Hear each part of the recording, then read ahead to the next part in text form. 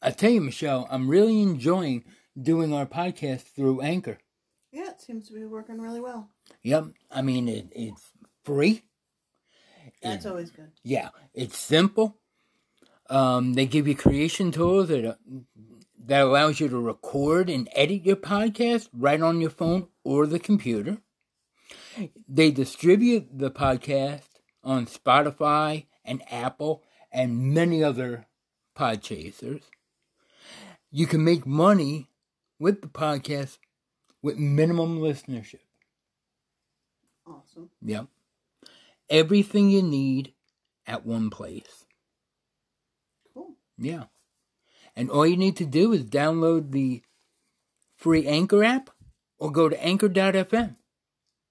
Easy enough? Yeah, we've done it. Mm-hmm. Other should you. Yeah. You're listening to Podcast.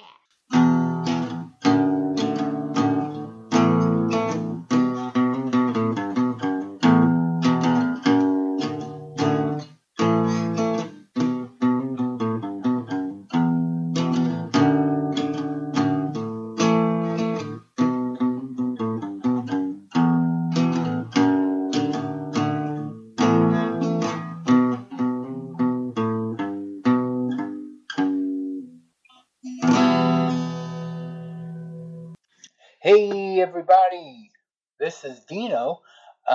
Today we've got a special episode. We're gonna get right to the chase. We have Nick and Joey talking with us today about what the Bible actually says about hell. Do we burn forever? Do we get cast out in the outer darkness? Or is it something different? Both Joey and Nick are active participants in Rethinking Hell. You can find out more about that at rethinkinghell.com and also the Rethinking Hell Facebook discussion group and page. I will give show notes for Nick's podcasts, Synergist podcast, and the Split Frame of Reference podcast. The film that we're going to be tying this all in with is called Hell and Mr. Fudge. It is on Amazon Prime. Very good movie. I definitely recommend you see it. So let's get on with this episode. Okay, everybody, we have two guests today. This is something new for us. Mm-hmm. To actually have guests, not only one but two. They can hear somebody other than me and you. Yeah, That's a good thing. Other side of the country. This is kind of like a setup for a joke. We've got a bugman, an actress, an accountant, and a pastor walk into a bar, and we've got Joe Deere. Hey. Hey, and Nick Quint. How's it going, everyone? Yeah, and both are pretty well-known voices and on Rethinking Hell. And Nick, you have the Synergist podcast also, right? Yep, Synergist, spelled the sinner way. Yep, that's us. Right. And you're also a beer connoisseur? I play one on TV, yes. Okay. And I was saying, Joe, you're an accountant by trade, right? Yes, I am. All right. So, Michelle is a stay-at-home, homeschooling, working part-time from home actress. I wear many hats. And me, I'm a bugman in the prison. So that's what we do. And we're here to talk about something. We're talking about hell today. And it's something that I think even Christian, non-Christian, we're all kind of interested in that topic. It always kind of comes up, whether it's what the Bible says about it, what pop culture says about it, what mythology says about it. I never really gave it much of a second thought. Mm-hmm. either before I was a Christian or after I became a Christian. What actually made me start thinking about hell and rethinking hell before I knew there was a rethinking hell was an atheist. Really? I had an atheist. I was on the forum. I think was called Christians versus Atheists or something like that. And I was talking to this one gentleman, and he basically asked me what I believed about hell, and I went into what I thought I knew about it, and he said, well, you may want to read the Bible more.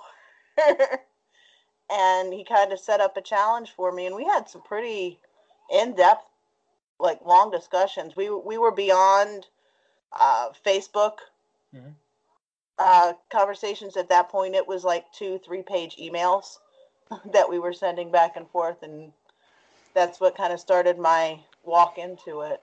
And I had actually been convinced of conditional immortality before I found Rethinking Hell and before I even knew what conditional immortality was.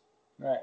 And I had been, I was raised non-practicing Catholic, so of course I have the default theory of, well, if you're bad, you go to hell, and if you're good, you go to heaven, and some might be somewhere in between in purgatory. Right.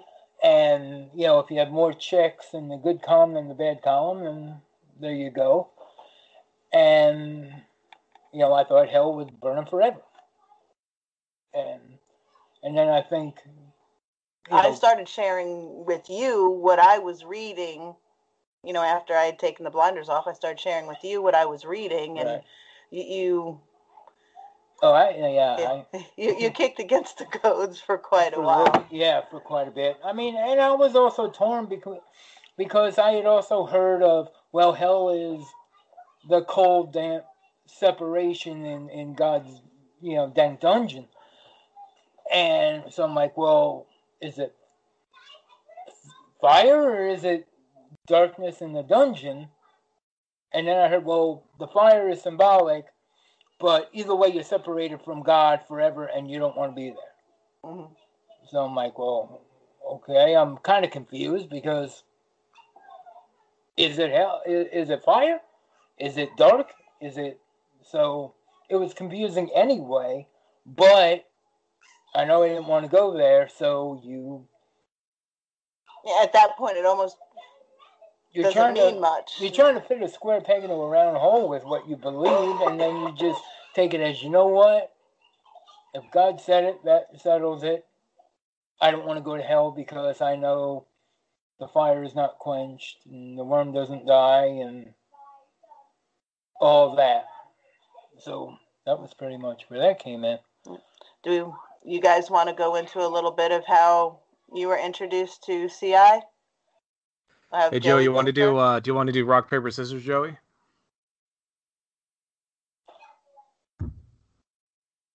Oh, looks like we might have lost Joey. Oh, is Joey gone? Well, I can go if you guys want to figure that out. Will that work? Yeah, go ahead. All right.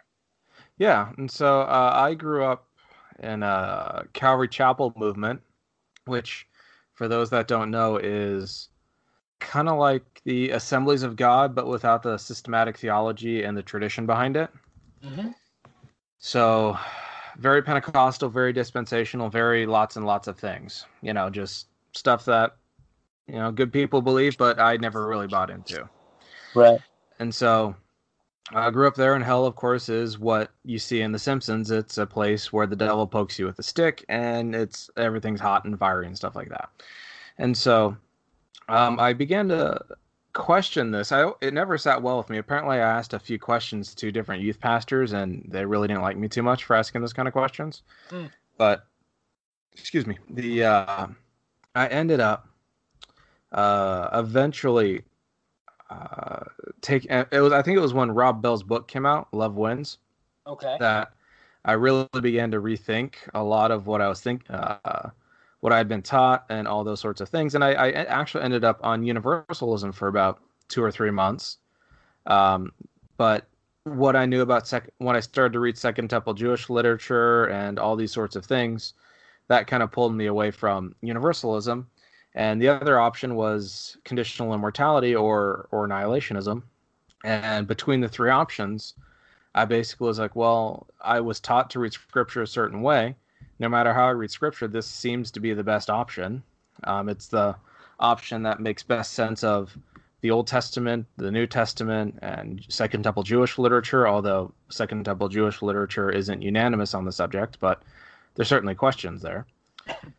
And so basically it was reading the New Testament in its Jewish context that I basically moved from my sort of soft universalism to conditional immortality. And that happened, I don't know when Love Wins came out. When did Love Wins came out? I'm curious. Doesn't actually say. Where did the book? So you put in Love Wins and you get like a million different things. Let's see. Love Wins came out, I think it was like 2011. Okay, so I began rethinking this about 7 years ago. And so ultimately I ended up, yeah, and that's kind of where I settled ever since. I've written a few articles, did a few conference presentations on the subject. I've got a book coming out that in some sense addresses the topic of conditional immortality. And I'm writing a exegetical and theological devotional on the book of Revelation, and that, of course, has its own eschatological pitfalls and nuances, but that's basically kind of my story. Okay. Now, I guess maybe one thing we should get into, because we haven't really done that, Nick, would you like to go into what exactly conditional immortality is for any listeners who don't know? Sure. The basic tenets are, I mean, you ask a bunch of different people, you'll get a bunch of different similar answers, but this is kind of this is how I kind of see it. And it's we start with what we might call the doctrine of God. Who is God? What is God like? And so on and so forth. And we know from the New Testament and the Old Testament that only God has what we might call immortality. And with this immortality is incorruptibility and all these sorts of things. God is imperishable. He can't be killed. He can't be those sorts of things. And if you look around at material creation, as the psalmist does, as Paul does, as the writer of the Gospel of John does, and you begin to see that the world is not like God, at least in the sense of mortality and in terms of corruption and things falling apart. I mean, I'm 31. It seems like yesterday I was 18. And so those sorts of things. And so you get the sense that the belief that conditional immortality in a nutshell is that God is immortal, has a certain creative character in making the world a certain way.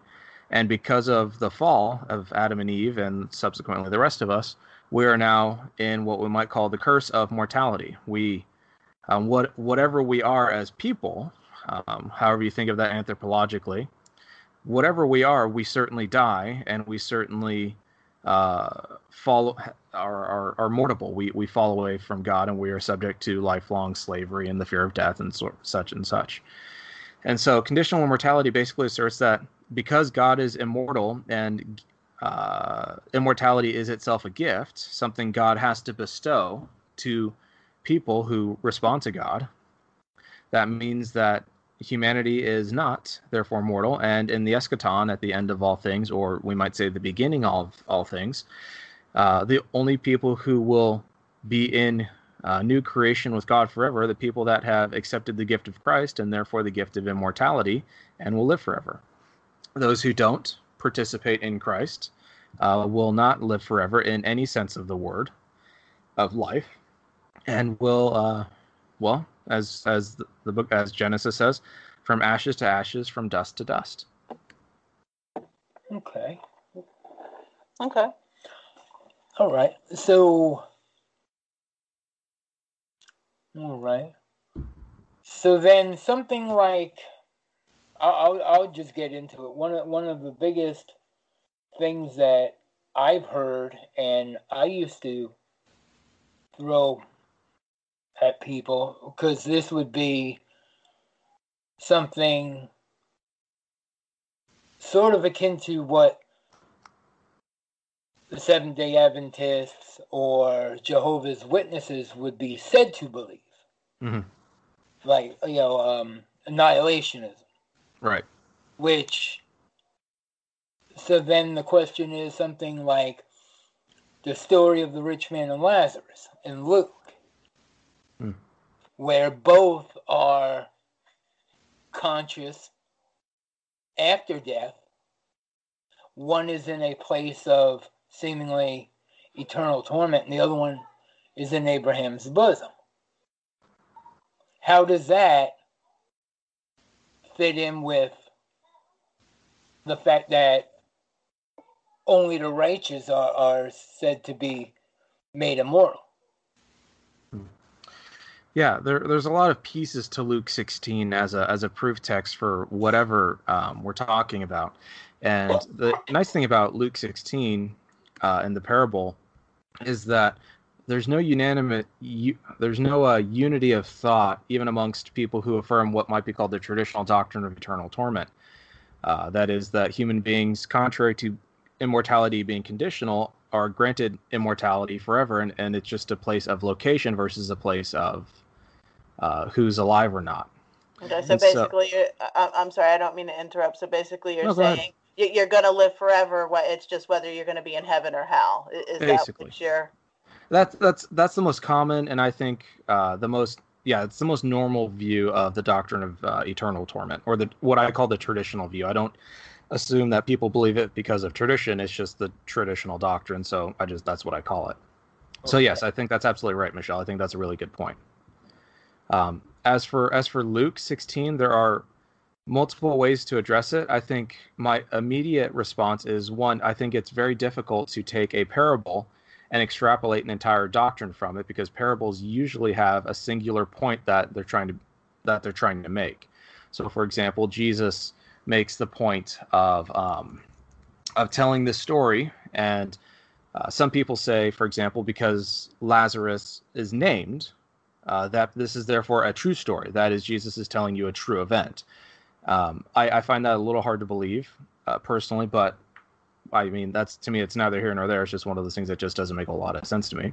Because, yeah, I hear it pushed all the time that there's a rule that a parable cannot have a proper name in it. That's one of the things that I do hear all the time. Yeah, and as far as I can tell, I went through seminary and I took a few classes on hermeneutics, and I never heard that rule, at least in any formal way in a book. And you have to read a lot of books. That's one of the perks of seminaries. You're forced to read a lot. And I never heard that hermeneutical rule. Doesn't mean it's not true, but I just never heard it. And so... Nor have I. Yeah. And I would add that there's the parable of, the one where the guy is storing up wheat to have for the rest of his life. And at the end, God comes and says that, tonight you're going to die. So, you wasted your whole life on this wheat. I mean, that parable has God himself in it. God's a person. God's an actual person, and there's many names for him, but God is one of them. So even there, you could argue that there's an example of a parable that has a proper name in it. No, I think that's right. That's a real good point. Yeah. Yeah, and I mean, the rich man of Lazarus is the only. I mean, there's a symbol, or there's a symbolic point to him being named Lazarus. I don't recall what his name means, but it has a very specific meaning. I think it's one whom God loves, or some variant of that. And so there's a very specific reason Jesus uses the name Lazarus. It's not out of the blue. It doesn't. It's like if you go to liturgy at a high church place, everything in the service, for right or wrong, is focused on being thematically coherent, and everything flows flows together. And so Lazarus makes complete sense. Yeah, it's like whom God serves or something, right? Yeah, someone like that. And so and I'm reading from, I have the NIV in front of me. It's not my preferred translation because it's not my own translation, but we'll just roll with it. In Hades, Lazarus is God has helped. Okay. Whom God has helped. Okay, that makes sense. And so you got this story where in Hades, and so of course my first thought in verse 23 is Hades is not the same as what people think of when they think of the doctrine of eternal torment. Hades in Greek thought and Greco-Roman literature has a very specific connotation that you can't just take the word Hades and import it into New Testament thought. It's something that has a very distinct meaning. And so, excuse me. And so that's kind of flag number one. And so he saw Abraham far away with Lazarus at his side. And so there's a weird notion of how does space work in Hades? And so then, of course, you get other questions of, have pity and send Lazarus to dip his finger in water and cool my tongue, because I'm in agony in this fire. But Abraham replied, Son, remember that in your lifetime you received your good things, while Lazarus received bad things. But now he is comforted here, and you are in agony. And so the whole point throughout Luke's gospel is the theme of what is called often eschatological reversal. The person who is wealthy in life, and Luke seems to assume that wealth in Palestine is usually ill-gotten gains. It's not something you earned; it's something you took. And so that person is basically flipped. You'd think that person would be in the lap of luxury, but Jesus is essentially saying, no, that's not how the currency of God's kingdom works. And of course, there's a great chasm set in place. And it's weird that you have this event in Hades going on, but there's no one else there. So again, is this just the rich man in Hades? Is there no one else there? And so you just kind of begin to look and go, this doesn't work as a parable, but the reason it doesn't really work, or rather it works as a parable, but it doesn't work as, we might say, a propositional form for us to kind of extract doctrine from, because there's just too many pieces. And then you realize you're reading it wrong if you're focusing on the little pieces here. The whole point is, the very end, he said to them, if they do not listen to Moses and the prophets, they will not be convinced, even if someone rises from the dead. At the end of almost every parable, Jesus literally tells you what it means. It's the same sort of rhetoric that we find in the book of Revelation, and those sorts of things. When the author tells you what the author is intending to communicate, that's when you go, oh, so this isn't about heaven or hell. This is about people being hardened in disbelief and not even believing the great things in front of them. So I'm not sure how much, and Joey probably has a lot more to say on this than I do, but just as an additional thought, and Joey, I think you have really good thoughts on this one, is at best this parable, if we press it in the way that you shouldn't read parables, it shows that all we're talking about is the intermediate state, because the resurrection clearly hasn't happened yet. So it leaves, in terms of sequence and New Testament chronology regarding eschatology and all these sorts of things, you're kind of left going, this doesn't really fit any sort of scheme or model of how it works. Like if you look at how Paul talks about it in 1 Corinthians 15, it doesn't fit. If you think purely in terms of wooden sequence, and when you just go, oh, this is a parable, you skip to the end to find out what it means. And when Jesus tells you what it means, that's when you go, okay, now you read it in light of that, and you don't go, but this little detail here, it's like, no, you're missing the point. So that's kind of how I read it. And so that I don't see it really saying anything about hell at all. Okay, so, and that's one thing that I've heard about why this can't be a parable, is because all the other parables, Jesus gives and this is what I've, kickback I've heard, that Jesus explains the parables, and in this one he doesn't. But as you clearly have shown, he did. He did explain what the point of this parable was. Yeah, and we look at this in verse, you have Father Abraham, Abraham's talking, and all these sorts of things, and Abraham tells him, they have Moses and the prophets, let them listen to him. So it's not just the end. He tells them flat out, all this sort of stuff, and basically goes, if they won't listen to the history of how God has operated in the world through the law of Moses and the prophetic tradition, they're not going to be convinced even if I rise from the dead. And you're just kind of like, oh, this isn't about heaven or hell. This is about people being hardened and not recognizing what we might call God's activity in salvation history. Oh, definitely agree with you all there on pretty much all of that. I do wonder, though, about the claim about Jesus always explaining parables. I'm trying to think in my head, because I'm almost positive that that's not even true. Like, right, that there are parables that aren't always explained. At least not in detail. Of course. But in this one, it's one of the few that he does. We're going through the Gospel of Mark at church, and oftentimes you can see the point of it at the end, even if it's left unexplained. And sometimes Jesus, or Mark, for example, does this kind of cheeky thing where it says Jesus took his disciples aside and explained it to them. And my first thought is, well, why the Hades didn't you tell us what Jesus told them? Because that'd be really nice to know. And so even then, we do have Jesus kind of telling people, but he tells them and he doesn't tell, the people reading it. So, no, I agree with you, Troy, but I think for here, the fact that you have a parable and other parables that have that sort of thing is kind of interesting. Oh yeah, definitely. I mean, the punchline at the end, like, is one of the many reasons why I do think it's almost certainly a parable. I mean, I don't really think there's any good reason to think it's not a parable from beginning to end. For many of the reasons you cited, it just screams this is a parable. Not the least of which is the fact that you basically have the whole point of it summed up, in Abraham's point about someone not rising from the dead. And I mean, I think we all know what that's alluding to. That became especially clear, within a few years when Jesus gave that. Right. Yeah. And so, and also too, just before I forget, literally in the next chapter, at the very beginning, in chapter 17, after this, the first words Jesus said to his disciples, quote, "Things that cause people to stumble are bound to come." So he's obviously making a point. But woe to anyone through whom they come. It would be better for them to be thrown into the sea with a millstone tied around their neck than to cause one of these little ones to stumble. So watch yourselves. And so and this is the problem, of course, with a lot of modern translations. You stop reading at the end of the chapter, but often the story keeps going, or the echoes of the story keep going. Mm-hmm. And so basically this is a call, watch yourselves, don't be like the rich man. Okay. Oh, wow. Yeah, I don't know if I've ever read that wrapped around like that.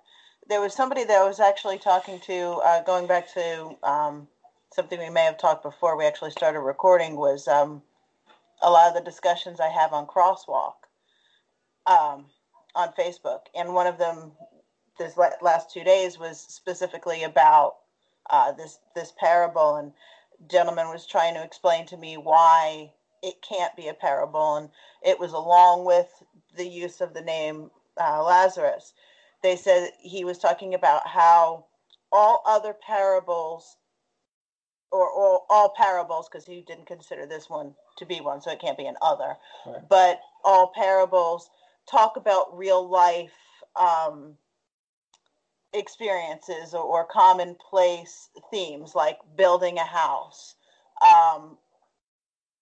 the reaping and sowing of tangible, things that that anybody would be familiar with, the bartering system, harvest time, all those types of things. And he was trying to say that because this brought in subject matter that they would not have been familiar with, as far as the Hades and the Abraham's bosom, that's why this has to be a true teaching of a true nature, because it talks about something that they would not have had experience in themselves. What would you guys say to that in response to that? Well, as far as that goes, there's reason to think, I believe, that they would have been familiar with these concepts. Obviously, they wouldn't have had hands-on experience with them because they're in the living world. But there's, from what I understand, actually more than one story. But one story in particular, it's a sort of a fable, as it were, that existed. It likely existed around the time. It was in the Talmud. It's the story of Bar Majan. And this story, it's always impossible to date it precisely because, we don't have the written Talmud till after this point, but the Talmud records, oral tradition.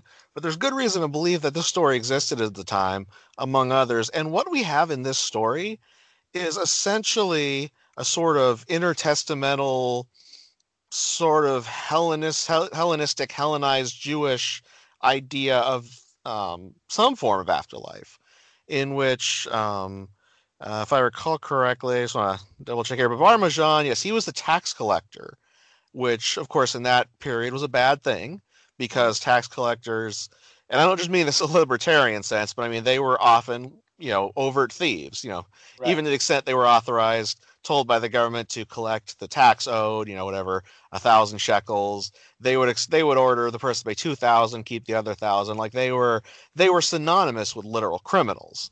Right. And in this story, this Bar Majan, he's very rich from all this thievery. Like Nick was talking about, a lot of wealth came from thievery, and this was a key example. That's why the Bible, the New Testament Gospels, talks about tax collectors so negatively. Then they're usually among the rich that are spoken of. He was very rich, had a very opulent funeral. Meanwhile, the friend of the narrator is a teacher of the law, was supposed to be one of the good guys in this context. He was poor, didn't have nearly the great funeral and everything, but in the afterlife, they're flipped. And in the afterlife, you have Parmesan, and he's stuck in a situation kind of like Tantalus in the Greek mythology, where he's dying of thirst. Well, he doesn't really die, but he's very thirsty, and there's water, and he can't get to it. And meanwhile, you have the teacher of the law in a much more pleasant state, like Abraham's bosom. And so one idea that has been thrown about by a lot of scholars going back to the 1600s, I recall, is that this particular story, and ones like them, like this whole idea wasn't that unique in the literature of the time. This story could be what Jesus is drawing on. If he is, and I think it is at least reasonable, he would be drawing basically on this common story, this common fable, this common idea, except flipping it. Because, the rich man, in this context isn't, said to be any sort of sinner. He's not the tax collector. And, the people he's speaking to among the Pharisees, there was likely some rich people among them as well. And he's basically saying that this person who seems like he was favored by God wasn't. And meanwhile, the poor beggar who's supposed to have been cursed by God, well, like I say, the name says itself, he's the one God helps. And so in that case, it's entirely possible that Jesus is just appealing to a parable, much like, in TV shows, it's not uncommon for us to hear TV characters appeal to other TV shows or books to make a point. Maybe something like that. He would be appealing not to a tangible experience per se, but to common ideas and fables, and then turning them on their heads. And that would make sense in a parable like this. It's not the only option, but it's one that would be reasonable. I mean, it sounds to me like that's something that, reading a lot of what Jesus taught and how he taught, that seems very reasonable that he would do something like that. Because you had mentioned something and it just kind of slipped out of my head again. Can't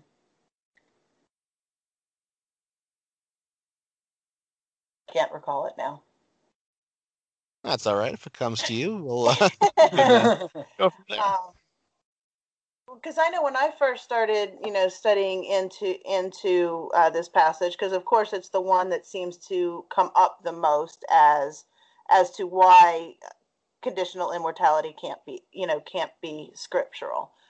So when I was studying into it, I always found the connection between Lazarus or Eleazar and Abraham to be quite powerful.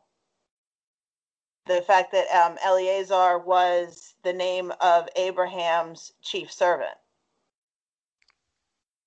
Oh, that does make a lot of sense. Tie that in there, since we are talking about Abraham's bosom, Abraham, the father of the Jewish people, this Lazarus, this which I believe is just the Greek version of Eleazar, being the one who goes to Abraham's bosom in the parable. Right. Yeah, because when I had done the research into that kind of struck me, and I believe I had heard somewhere, I can't recall where it was, that before Abraham had any children, that his estate would have gone to the chief of his servants. And that kind of draws the whole parallel between, being the literal father of the Jews to also being the father of the Gentile by proxy. That's interesting. And that's kind of what locks it in for me as it being a parable, and why Jesus would choose to give a proper name. Because the name itself brings part of the lesson. Yeah, I think that's probably right. Definitely makes sense. I would like to underline something about what I said and what you just said, Michelle, and everything. Like, this all to us 2,000 years later sounds very scholarly, and stuff you have to read a lot into, and stuff that maybe a lot of people, before the printing press and before the internet now might not have had access to. But these things would have been a lot more normal and common knowledge among the actual audience Jesus was talking to 2,000 years ago. especially among Pharisees and the learned Jews that were in that group he was talking to in that context. So you're saying context counts then? Exactly. Oh, fine. All right. It's kind of important, a little bit. Yeah, and I did kind of remember, and I just slipped out again. Dang it! All right. Well, okay. You convinced me that it may be a parable. Okay, but my problem now is I'm going to jump to Matthew 25, where Jesus says, where the Son of Man is going to separate the sheep from the goats, and clearly at the end it says they will go into eternal punishment, but the righteous into eternal life. So if eternal life is forever, surely that punishment has got to be forever too. Yeah, I think that's actually accurate. So then hell is forever. It has an everlasting effect, yeah, in the same way it has an everlasting effect. For example, in Matthew 25:46, when we look at the Greek version of the Old Testament to see how that word punishment is used, it can be used. I mean, I did a study on this a while back, but it's a pretty broad and non-specific category. And so, for example, you have punishment of the unjust or the unrighteous in Ezekiel 14. But it's never actually described as death or pain or torment or anything. It's just the punishment. There's nothing in the context to really suggest it. But later on in Ezekiel 14, you have the language of destruction or disappearance or vanishing in chapter 14 and 14, I think it's verse 8 and verse 15, where the use of sword suggests that the uses of the verb or the word for punishment means something perhaps like punishment by death. And so the question, of course, as we read Matthew, is going, what does punishment actually mean? And when we look at the Septuagint, that Greek version, there's very little evidence where it's actually used in the sense of incarceration, like what the traditional doctrine seems to kind of intimate, that people are imprisoned or kept alive forever and ever. Although you do have certain uses of it in the New Testament, but again, you have this variegated use where you have kolossin is the noun, and you have it used in multiple contexts in multiple ways, and there's nothing within Matthew 25:46 that pushes me to go, it means either thing. It just means punishment, and in my mind, the death penalty is certainly a horrific punishment. And so I kind of look at Matthew 25:46 going like, it doesn't prove my case, but on the flip side, I don't think it proves the case for the doctrine of eternal torment, because I would expect that punishment, whatever it is, would be explained as, for example, the persistence of life forever and ever with weeping and gnashing of teeth. And perhaps, also the notion of pain, as in Judith, the end of Judith, where God inserts worms and fire into people's flesh and stuff like that. So for here, with Matthew 25:46, I just kind of look at it and go, it can't be a proof text for the traditional doctrine of eternal conscious torment, because kolossin itself is never used in that sort of context that I can see in the Jewish literature. If it is, it would be used this way, and only this way, in Matthew 25:46. What I do think Matthew 25:46 rules out is universalism, because kolossin, it is often alleged, means a corrective kind of thing or a pruning thing, but that's from a different time of Greek literature, several hundred years way before, and kolossin is never used in that sense, in a pruning sense or a purgatorial sense. So in my mind, I'm willing to agree with the traditionalists that yes, it means an eternal punishment, but the context doesn't tell us what that eternal punishment actually is. And so in my mind, the case is indeterminate with that. We would have to go to other texts to make that case. And I'm willing to do that, but my response basically to them is it doesn't prove what you seem to think it proves. Just because it uses the phrase eternal punishment, unless you assume eternal punishment is eternal conscious torment, we can't really have that dialogue. You know what I mean? So we would basically need to put our assumptions on the table and have that conversation before we can actually exegete the text. But I don't think the Septuagint use or Jewish use renders itself decisively either way. So I'm willing to say it's ambiguous and just kind of leave it there. Although I don't know if Joey agrees. Joey, what do you think? I think I largely agree there. I think what you did, Nick, is important to set the stage that, especially for those who maybe aren't as familiar with these things, the New Testament is written in Greek.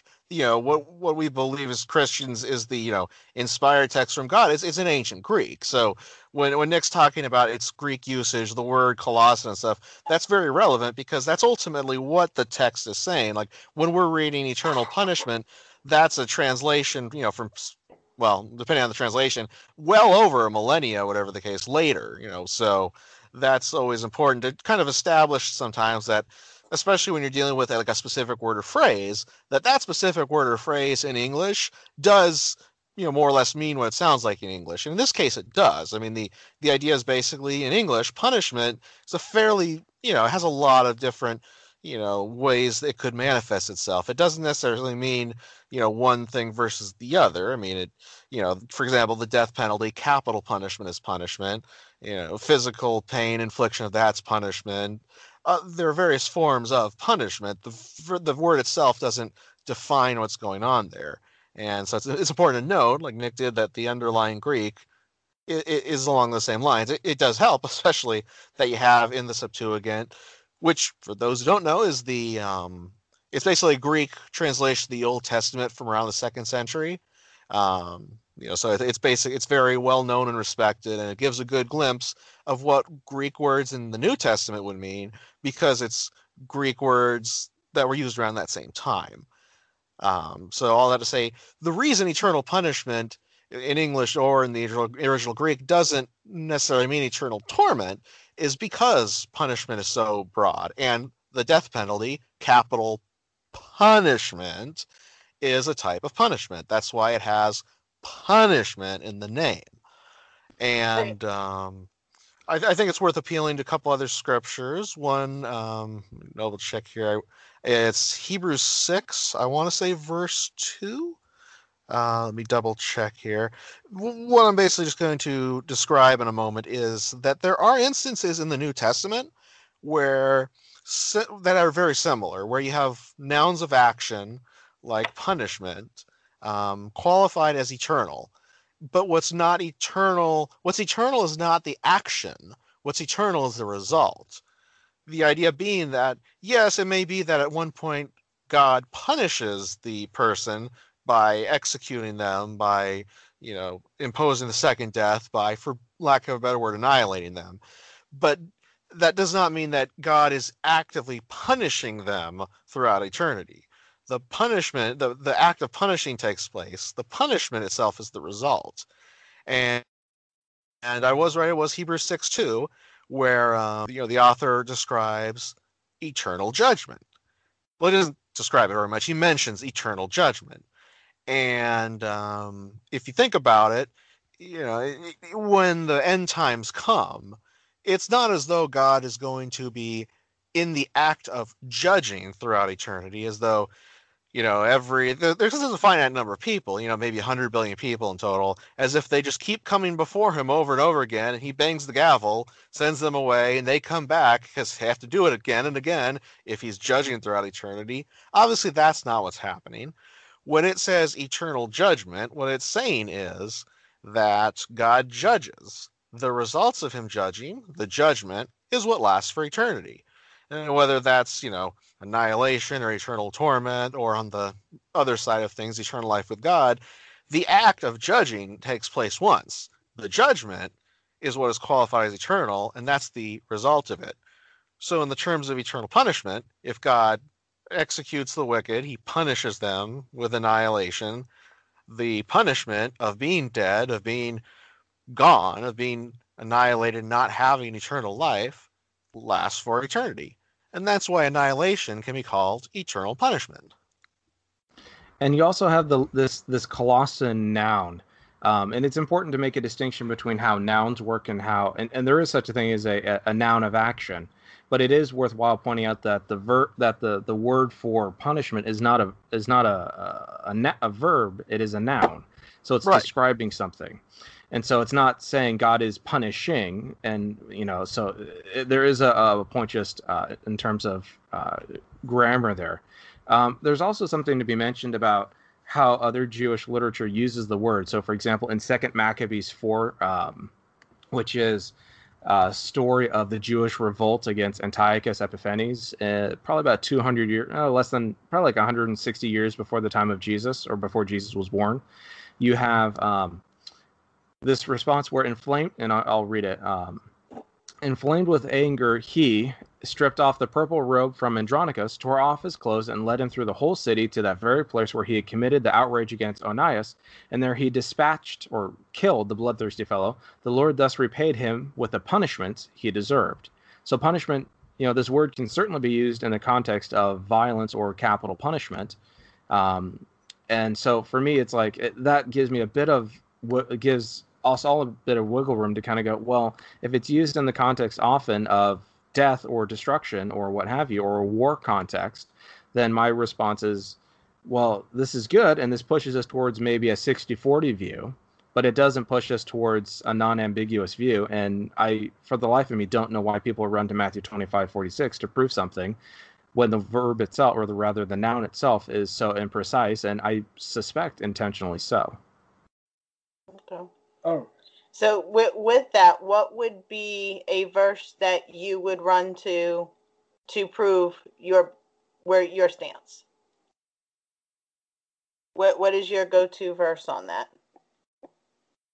It's probably the two verses we all if we grew up in the church, it's the two verses we memorized as kids, John 3:16 and Romans 6:23. The first one being, for God so loved the world that he sent or gave his only begotten son, so that whoever exercises faith or has faith in him will have eternal life. So the contrast in John 3:16 is between perishing, that the people might not perish or die or be destroyed or what have you, but that they might live. And of course Romans 6:23 is something you see on the back of every gospel tract, is for the wages of sin is death, but the free gift of God is eternal life. And so if you want to talk about parallels, a lot of people make a big deal out of Matthew 25:46 and the parallel between eternal life and eternal punishment. My response here is, yeah, I'm all about parallels. When I see perish or death constantly contrasted with destroy, or rather with life, or in some instances eternal life, my response is, well, if this language is used in the same way, basically, if you want to actually show what Scripture says about something, you go to where a word is used in a specific context and actually like explained in the sense of what it means. So, for example, when you say for the wages of sin is death, it's like, okay, is this ordinary death? It's like, or eschatological death. In Romans, the Epistle to the Romans, death always has the function of, whether used metaphorically or we might say biologically, death is the destruction or the cessation of physical life or biological life. However it's used metaphorically, or we might say woodenly, it still maintains that notion. And so death is something that is contrasted with eternal life. And Paul makes a big stink about this because death is something that exercises dominion in Romans 5, and is something that reigns or has authority over people. But this death is also something that is destroyed and put away and crushed and all this sort of stuff in Romans 5 and also 1 Corinthians 15. And so my thought is, when I see death paired up in contrast with life, in some cases eternal life, my first thought is, I don't know what else is clear about this in terms of context, in terms of modern linguistics, in terms of how Jewish people at that time understood the parallel or the antithesis between life and death. To me, those two things, when I learned them in Sunday school, ironically at Calvary Chapel, are some of the clearest texts, I think, because they don't require any sort of, we might say, spiritualization to understand what they mean. Paul tells us what they mean. Right, and I've asked people before, because I use the same verses a lot when talking about it, and I've asked them before, what does it mean to perish? And I usually don't get very good answers. I get a lot of hemming and hawing about what it is.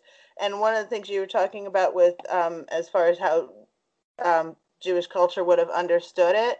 One of my favorite versions that I love to read is the Complete Jewish Bible, and I love the way that they actually that it actually has John 3:16. It says, "For God so loved the world that he gave his only and unique Son, so that everyone who trusts in him may have eternal life instead of being utterly destroyed." Nice. Yeah, that sounds pretty. I mean, when you see John, the Gospel of John using death and life over and over and over, there's of course nuances to it. There are of course reasons why it's used in a certain way. But at the end of the day, you look at how this all is used, and very rarely is it spiritualized to the point where it means something like separation from God. I mean, Joey can back me up on this. There was a debate I had with Chris Dayton. I had a debate on this subject, and basically the gentleman we were debating basically argued over and over that death means separation. And my response is kind of like, no, death means death, the cessation of bodily life. And I think what has happened in a lot of circles is that there's an assumption that language carries with it something that has been configured recently. I mean, death has never meant separation. And also the failure to treat words seriously. And so when you see words used in certain contexts over and over and over again, suddenly we posit, expanded semantic ranges, or, for example, the word can mean 10 different things, so we get to just select whichever one we want. No, you look at how this word has been used and the context of it. And so what I see a lot is in this conversation is the assumption that words mean certain things in certain ways and only can mean those things. It's like saying dog means disgusting person.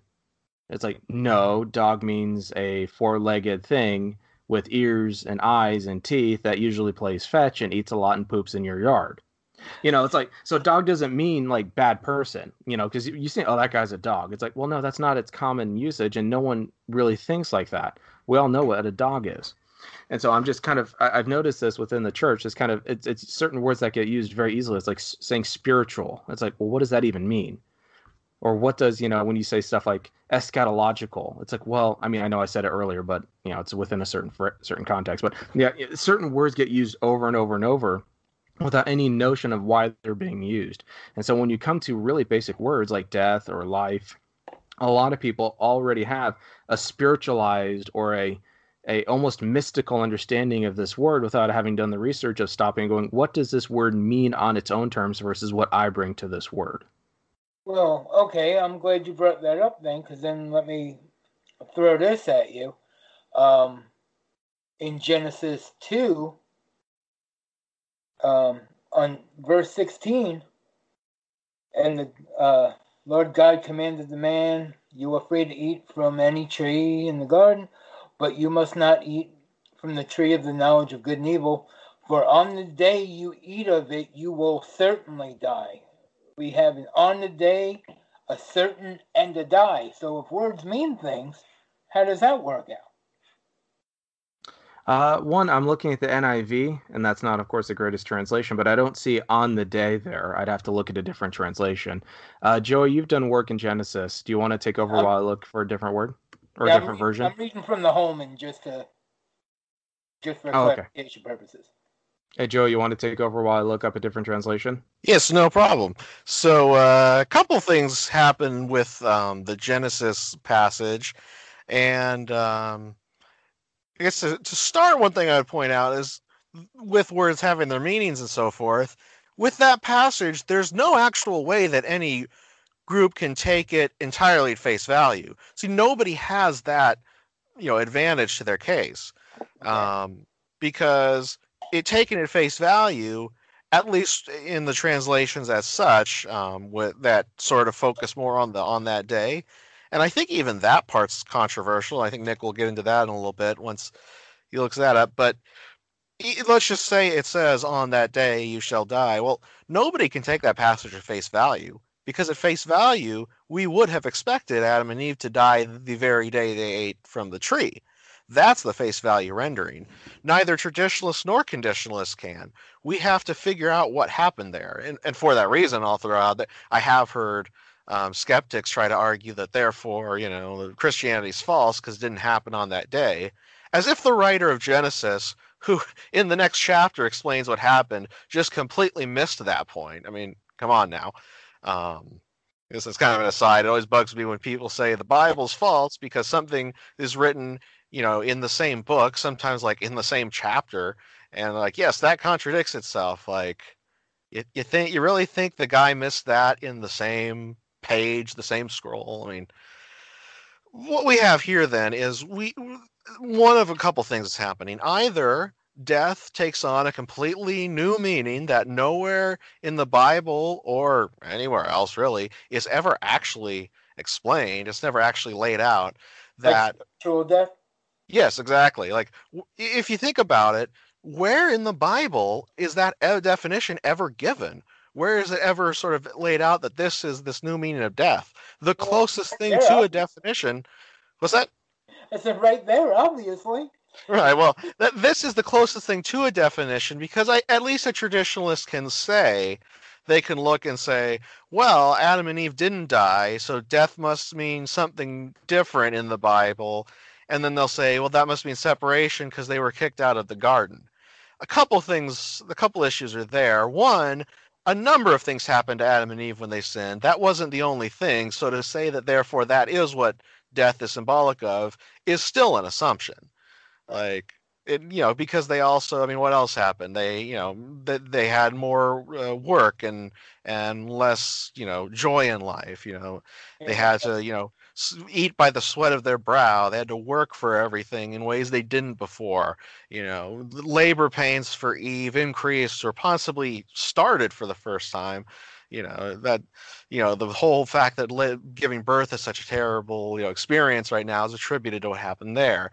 And also, by the way, they didn't drop dead that day, but they did begin the descent into mortality. And that's the sort of second interpretation that I think is more reasonable. And a lot of traditionalists take this view too. It's not by any means universal among traditionalists, the belief that when God's told Adam he would die that day, that he meant spiritual death, which means separation, which is never laid out anywhere in Scripture.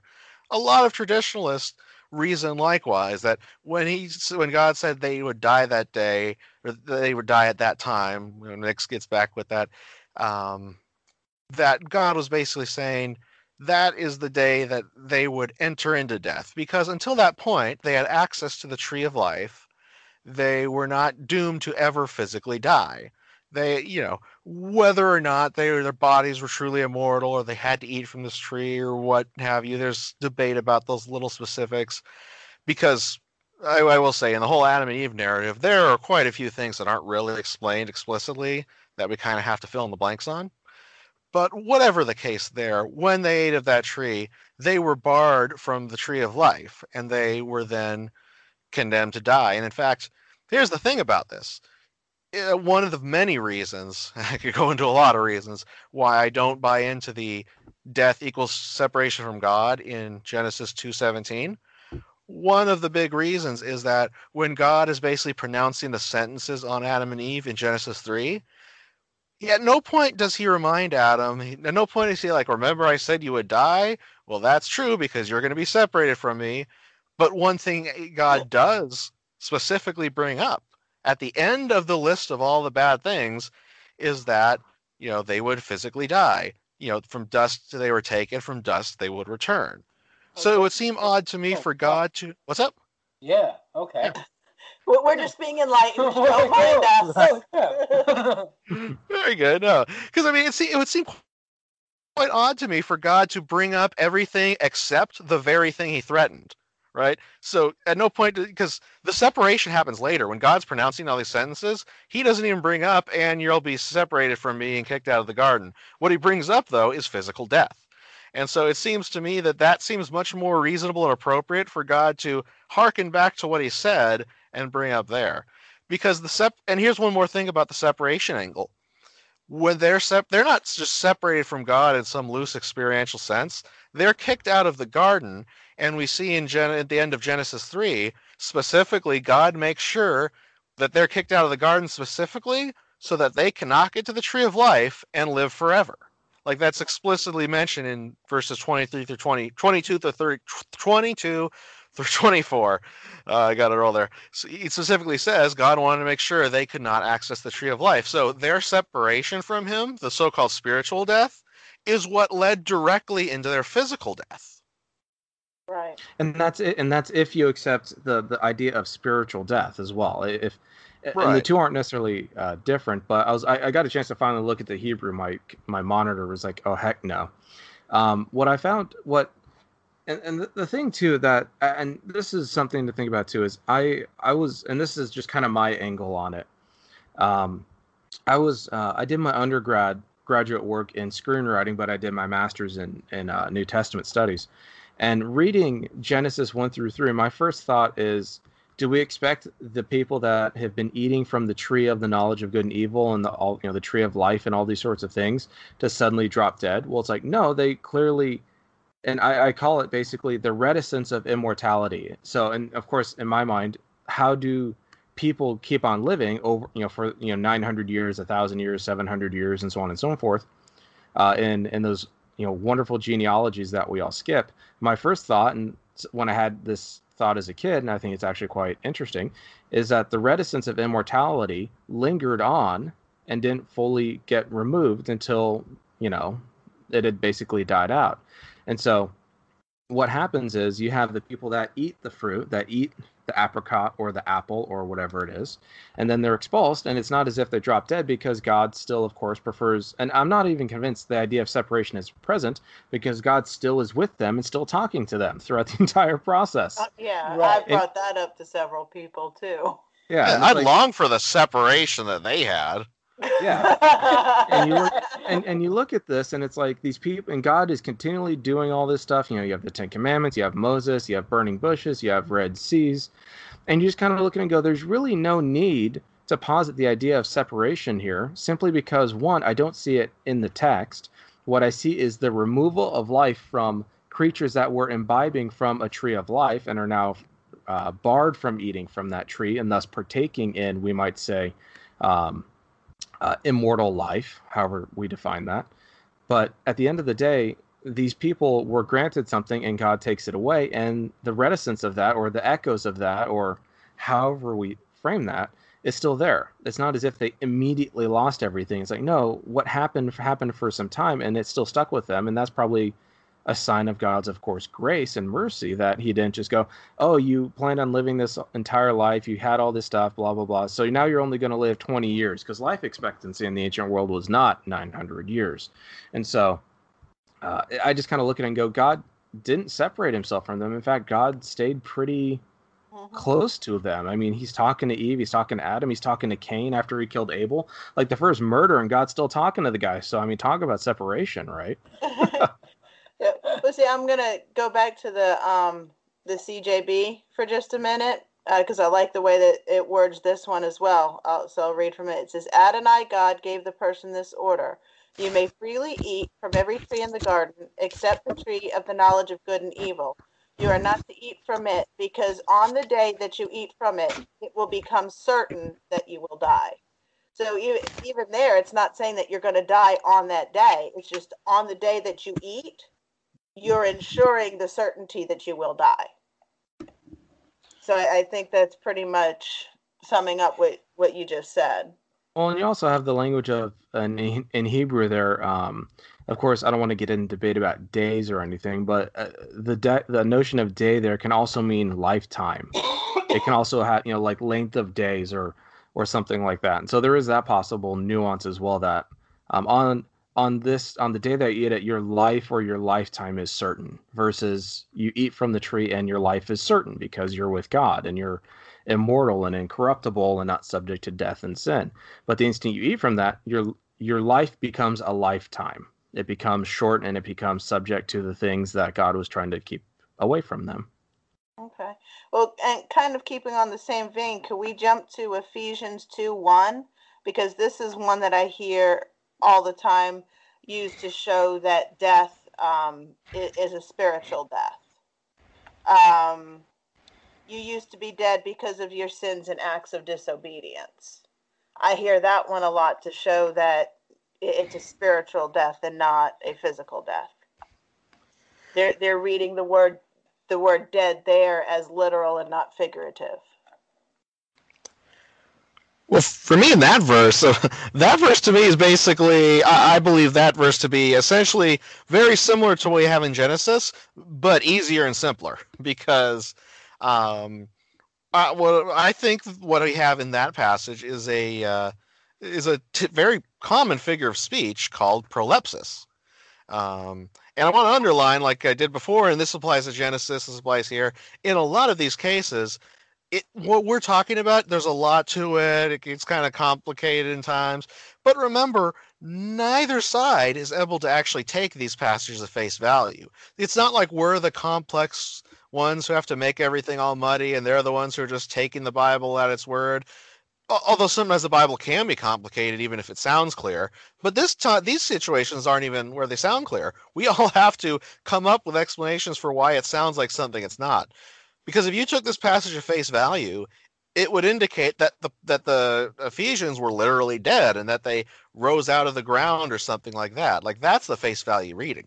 So neither the traditionalist nor the annihilationist or universalist takes this at face value. Where we differ is in this. The traditionalist says that what is not literal is death. That is to say, they think that death doesn't mean what we normally think death means, that it means separation from God. Again, a definition that's not actually in the Bible anywhere. So that's the thing. They're reading that definition to this passage. You could not read this passage in a vacuum and just think, oh, they were dead. That must mean they were conscious but separated from God. Like, that's a theological construct they have to read into the passage. Right. I mean, I had was it a week or almost 2 week long conversation with one person close to a year ago now, where they argued consistently that what this verse is saying is that there was a literal part of each of us that was literally dead. Even though we were up and walking and conscious, there was a part of us that was literally dead before we came to Christ. I mean, even that's not taking it at face value, because at face value it says you were dead, not just a part of you was dead while the rest was alive. Like, and that doesn't mean it's necessarily wrong, although that particular interpretation sounds completely baseless. But that's not face value. That's not simple and straightforward. Like, that's just, and again, that just sounds baseless. I can't believe that actually happened. Yeah, it was a week-long conversation with one gentleman, and he would not. No matter how I tried to explain it to him, and he kept coming back. I eventually had to stop because he got into calling me names, but that's... Well, that means you won the argument. If they resort to name calling, that means you win, so. That's true. But prolepsis, because I mentioned that I threw that word out there in case anyone doesn't know what that means. What? Okay. So, prolepsis is a figure of speech that basically it speaks of a future state as a current reality, and we see it a lot in the Bible. We hear it in our daily lives as well. For some reason, I don't know if this is how it is or if I just notice it because of this topic. A lot of times it comes into play when we talk about death. For example, if somebody's on death row, they're clearly alive, they're walking, they're breathing, they're being walked to the gallows, which implies they're alive because they're walking to the gallows. And people cry out, "Dead man walking." That's prolepsis. The person's not dead. They're on their way to death, and so that future state is spoken of as a current reality. They're not actually dead. And we see this in Scripture here. We see it in other places. I would argue that 2 Timothy 1:10 is an example where it talks about how Jesus destroyed or abolished death. I'm like, well, I mean, if people are still dying in every sense, how can it be he abolished death? Well, on the cross, he did what needs to be done such that as soon as God's ready to pull the trigger, there will be no more death. So it affirms this future state with a state of certainty by saying it already happened. And I think that's it's like rolling a snowball down a hill. It's like it's rolling, it hasn't reached the bottom yet, but it's picking up speed and it's getting bigger. Exactly. And so I think a lot of these, maybe most of these cases, I would argue, can easily just be explained as prolepsis. And there, and then you don't have to change the definition of death. None of these words have to take a new definition. You just say, oh, it's a common figure of speech, like dead man walking, or situations like that. And I'm not the only person to point this out. Conditionalists aren't the only people to point this out. I mean, prolepsis is, it's not that common of a word. If you look it up in the dictionary, it's there. And I've seen theologians discuss it in other contexts when appropriate. So, yeah, a lot of times you can see that there. And then, it talks about made alive. They were already physically alive, so in a sense they were already there. But when it talks about being made alive, it's talking about how they will have eternal life in the age to come. They were going to be dead. They were heading towards death, but now they will live. And that's the thing about prolepsis. It has a sense of certainty to it, but it's not absolute certainty, because there are instances where prolepsis is used of things that at that point were going to happen and then were changed. For example, Genesis 23, Genesis chapter 20, verse 3, we have King. I'm not going to try the name. I'm going to try the name Abimelech. We'll call him King Abimelech. He was one of the guys who Abraham basically fooled into marrying his wife. God comes to him in a dream, says, you're a dead man for taking this man's wife. And he, of course, is like, I didn't know she was married. And God's like, I know, that's why I'm coming to you in this dream. Leave her. And he does. And he doesn't die as a result. So we have cases here, like with the Ephesians, where, yes, God himself said to King Abimelech, you will die. You're a dead man, even though he was alive. And then because Abimelech changed his behavior, he did what needed to be done, what God asked of him, well, then he didn't even die. Just like with the Ephesians, they were headed towards death. It didn't actually happen, and so that's kind of what happens here. Could you say that that's similar in vein to the now but not yet concept? Yeah, it's along the similar. Yeah. I think with prolepsis, it's a little more black and white, where it's just this thing hasn't actually happened. I think sometimes when people talk about now and not yet, they sort of try to have this thing where it's happened but hasn't happened in some sense. But that's not to say that prolepsis doesn't have a gray area too, where you might have the thing hasn't fully happened, but certain elements have come into play. So I guess in a sense, yeah, it's very much the now and not yet idea as well. Okay. Well, all right. Mark 9, there's several places that talk about, the unquenchable fire, where the worm does not die, the fire is not quenched.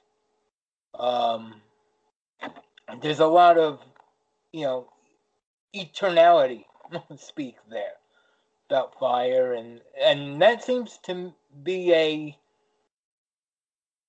looking at it seems to talk about eternal fire that that people are cast into. What am I missing here? That is a good question. With those passages, the Mark 9 is one of several, and this is kind of a key thing that comes up with a lot of the main proof texts, not all of them, but maybe at least half of them.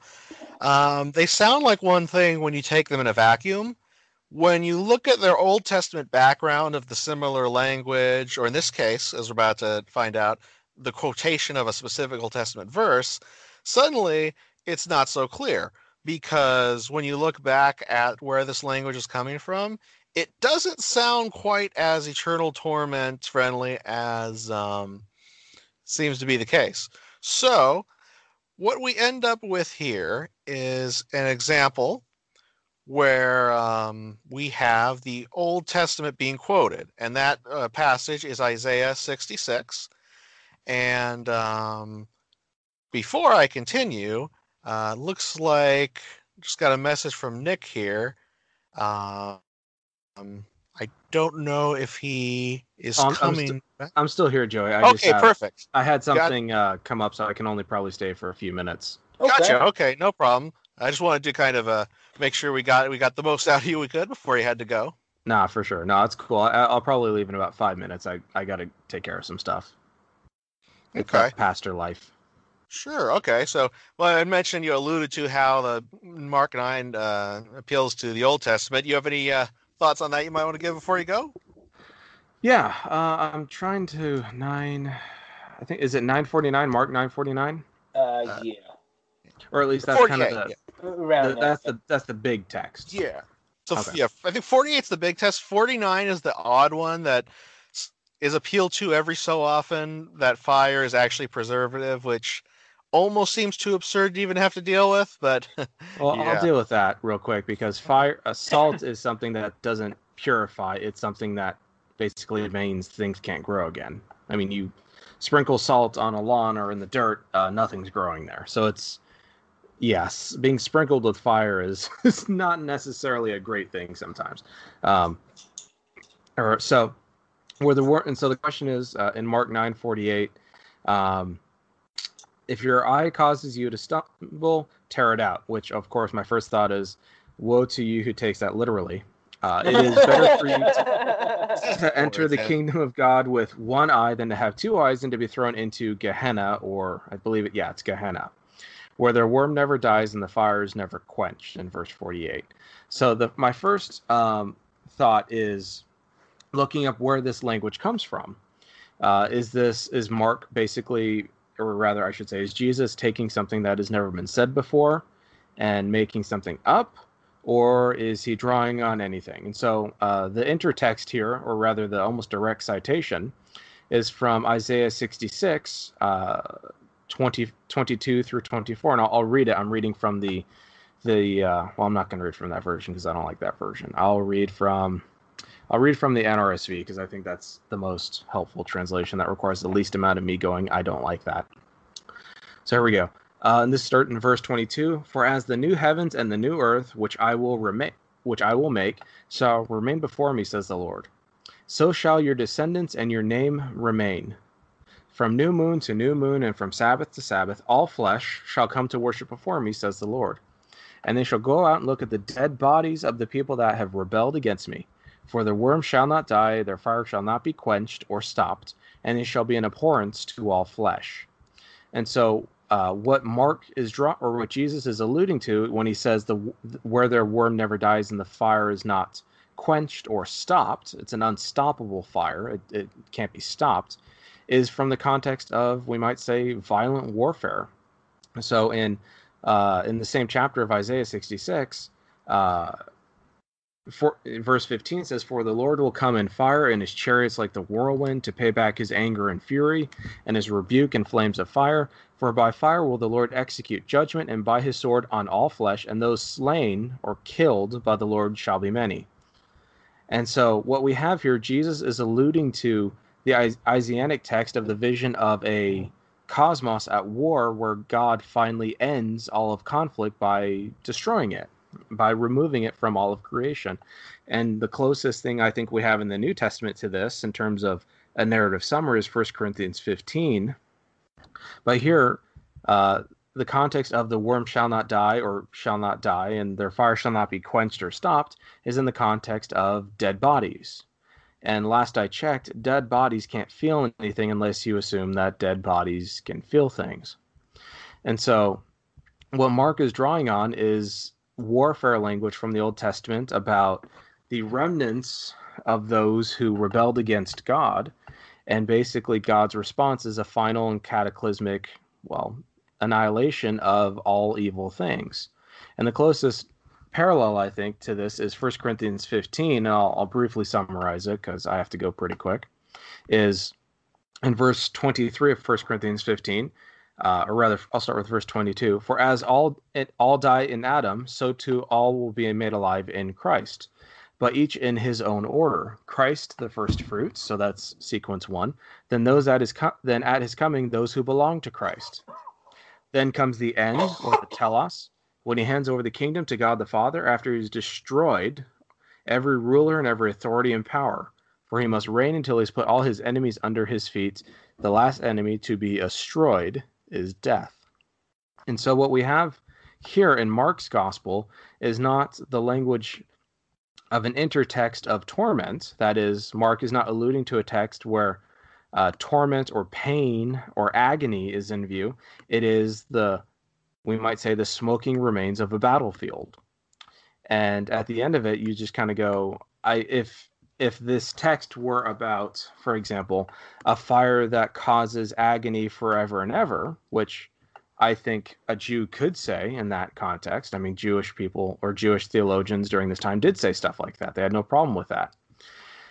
Then yes, the appeal to Mark 9:49 and the intertext or the textual, the echo, would be justified. But for me, I look at this and go, this is warfare language, not torment language. And at the end of it, I just kind of go, there's no reason to take, basically the context is clear.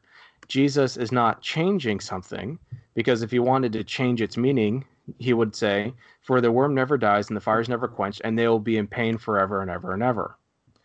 When Jesus doesn't explain his intertext or his citation of an Old Testament text, it probably means he's drawing on, well, I use the analogy this way.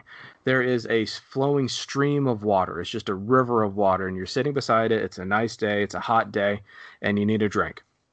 And what you do is you take a big old ladle and you dunk it into the water, and you pull a ladle full of water out, and you pull it across, you're using your left hand, so you pull it across to your right and fill up a cup in your left. What we have here in Mark's gospel is the cup. And if you follow what has fallen on the ground back to the stream is the Old Testament. And the whole point is not that what is in the cup is changed, because Jesus rarely ever changes the Old Testament. I don't think he ever technically does. But what you have is Jesus takes the cup and looks at it and goes, do you know what this is from? And we all turn and look at the river, and the river is the Old Testament. And you go, Jesus is drawing from all of this, and he's not changing any of it. And so the appeal to progressive revelation is great. We all believe in progressive revelation. The question is, does Jesus change what the Old Testament says? And I see no indication that he does. In fact, I think Jesus 99% of the time just straight up affirms it. And the few instances where he changes it, he goes, you don't understand the spirit of the law, and basically forces them to, figure out what, or basically just tells them, you're just misunderstanding Scripture, not that Scripture is wrong. And so for me, I look at the Markan text and the Isaiah text as proving the doctrine of conditional immortality or annihilationism. And frankly, I see no reason why this text affirms anything but that viewpoint. Great. Okay. Nick, before you leave, do you want to just let everyone know where they can contact you, where they can find you and your podcast? Oh, sure. And since this is a podcast about media and stuff like that, my favorite animated TV show of all time is basically The Boondocks. I think The Boondocks is my favorite animated TV show. It's an animated comedy. My favorite film of all time, if I'm really forced to reduce it to one, would have to be Sin City. I just love the movie to death. It's the movie that made me want to be a film major and a screenwriter in undergrad and all that sort of stuff. So those are my two favorite basic films and TV shows. I'm trying to watch Friends right now on Netflix, and it is kind of painful, but I commit myself to a show and I have to see it through. But for those that are interested, I am on Twitter. You can follow me at Nick Quint. That's NickQuient. I tweet every so often about random things, and post lots of cat pictures and mildly snarky theology comments. The two podcasts I am involved with, I'm involved one with my wife in a podcast called the Split Frame of Reference podcast, where we tackle issues of gender and scripture, and we're about 23 episodes into that.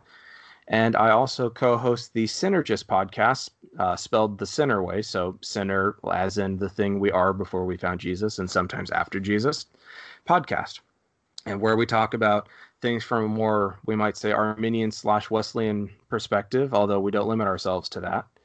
And basically try to do theological discipleship and education for people that have never really done a lot. And I'm also the associate pastor at the First Baptist Church of Redlands, which is about an hour east of Los Angeles, the city. And yeah, so if people are interested, they can find me on Twitter. I don't do much on Instagram, so I'm not going to really tell anyone on Instagram because that's kind of lame. And yeah, that's that's me in a nutshell. I'm also married to my wonderful wife, Allison, and my stray cat that we had, or I'm not married to the stray cat. That'd be weird. I also have we also picked up a stray cat named Barkley, whom we've had here for about almost a year, and he's turned into a regular wonderful house cat. So that's me in a nutshell. All right. Awesome. Thank you so much for joining us tonight. Yeah, I really appreciate it. Fantastic. Yeah, thank you for the invite. It's been a pleasure. Joey, I know you can handle this because you're basically the most awesome person I know. So have a good one. It was great to talk to you, of course, again. And thank you, Michelle and Dina, for having me on. I will talk to you all later. All right. Thanks, Nick. All right, Joe. You're still here, right? Yes, I am. Okay, great. See, now I could go on record as saying you're my favorite millennial. So, no, because everything you reference on Facebook and everything else is stuff from my, teenage years mostly. So, that's awesome too. So, you didn't get to before tell us how you. Yeah, we had Nick go into how he came to conditionalism. Okay, Would you like to give us a little bit of a background? Sure, no problem. Mine's probably not as multi-parted. Basically, although it's funny, I thought of this a little bit when we talked about the death stuff. I had actually I became a Christian when I was 18, and I had been kind of exposed to the idea of annihilationism before that. Because when I go online late at night, weird things happen, and the weird things usually involve theology. So, but yeah, I stumbled upon a Seventh-day Adventist site, and they talked about annihilation. At the time, I wasn't a Christian, and I knew very little about the Bible or Christian theology other than what was on The Simpsons. So yeah, that's where most of us get it. And so I didn't think too much of it at the time, and I went back. So I became a Christian, accepted the traditional view by default, as most Christians do. And, I saw the passage in the Bible. It said, the unquenchable fire and everything. I'm like, oh, okay, that must mean eternal torment. And one day, kind of out of a morbid curiosity, I decided to go back to that website, kind of look at what they had, because I remember thinking, oh, I think it was just a bunch of Old Testament stuff that wasn't relevant, and I actually looked and I'm like, oh, they're actually making a lot of good points about the relevant New Testament passages, and they didn't have everything I needed, but that kind of got me. That was when I first was like, I think there's really something to this, and I ended up going back and forth, in part because of a few things they didn't really address. And finally, it was Revelation 2010 that was kind of the last sticking point, because for me, what this website had done, it's called healthtruth.com. That's the name of the website. It's Seventh-day Adventist, so obviously I'm not a fan of all the stuff that's Seventh-day Adventist specific, but they did good work. Bachelor stuff, right? What's that? Like with Doug Batchelor and all that? The Bachelor? Doug Batchelor? Doug. The TV show? No, Doug Batchelor. He's I think he's like was that Amazing Facts and all that? Oh, is that like a YouTube personality or something? Oh, I'm not sure I'm aware of this figure. Okay. That's interesting.